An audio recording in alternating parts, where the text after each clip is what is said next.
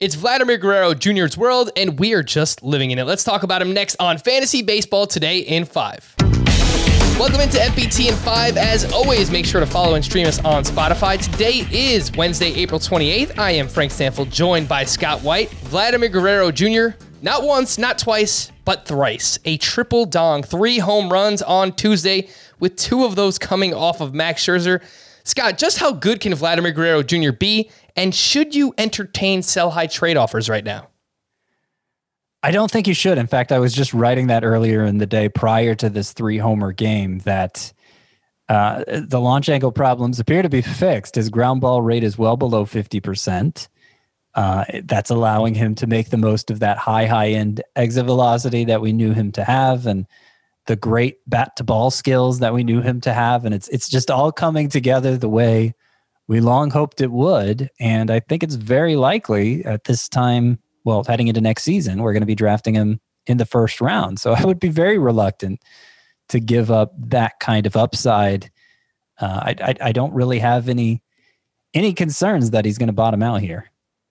So far in the season, Vladimir Guerrero Jr., in addition to just hitting awesome, he's got a 360 batting average and all these home runs. He has more walks than strikeouts as well. It really is just everything coming together for Vlad. Do not try and sell high on him. Kenta Maeda, should you sell low? Is that a thing? At the Cleveland Indians on Tuesday, 5 2/3, 5 earned runs. He allowed 11 hard hit balls. The ERA is now 6.56 from Maeda. Scott, what do we do with him? I think you hold. The fact that there's a 2-start week coming up makes it difficult for me to say sit. I kind of wish you could do that if you're in a position to with the kind of pitching depth. He needs to get right, obviously, but the decreased velocity in his last start, that turned out to be just a blip. The velocity was fine in this one, so that's the good news.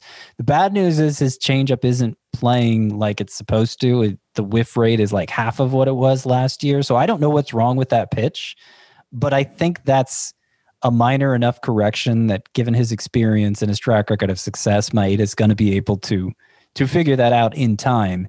It's just difficult to trust right now.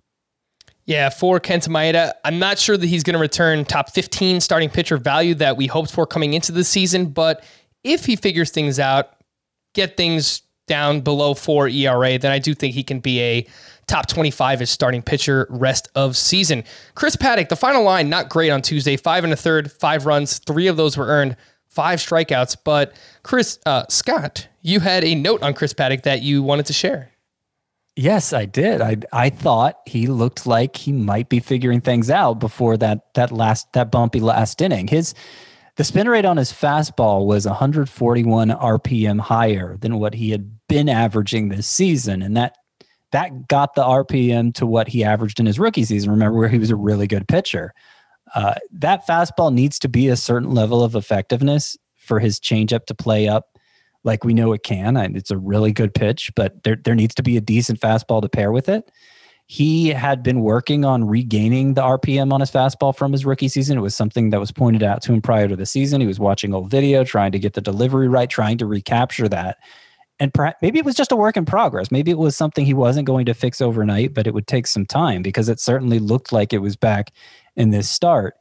And it may actually be to your benefit if you don't have Paddock that the final line ended up not looking so great because the person who has Paddock may be on the verge of dropping him at this point. You could make him, you could buy him for really, really low. And, I wouldn't want to pay too much for Paddock because it's kind of just a theory right now, but there was definitely some good signs in this start.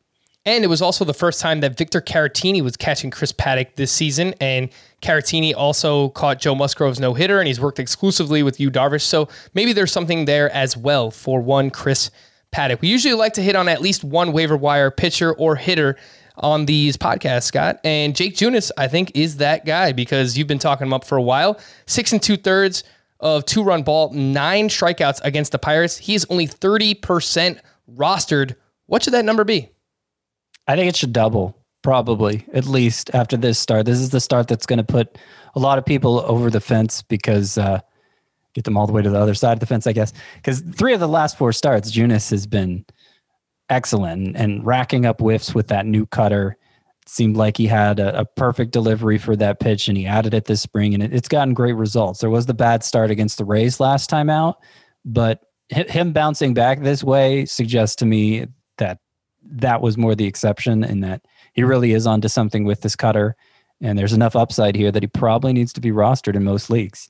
And I think another pitcher that should be rostered in most leagues is Framber Valdez, who is set to face hitters and is, quote, way ahead of schedule. He's dealt with that fractured finger before the season, according to pitching coach Brent Strom. So we could be getting Framber Valdez back at some point in May, only 57% rostered in CBS leagues. For more extensive fantasy baseball coverage, listen to the Fantasy Baseball Today podcast on Spotify, Apple Podcasts, Stitcher, your smart speakers, or anywhere else podcasts are found. And thanks for listening to Fantasy Baseball Today in 5. If you enjoyed the pod, please leave a 5-star review on Apple. We'll be back again tomorrow morning. Bye-bye.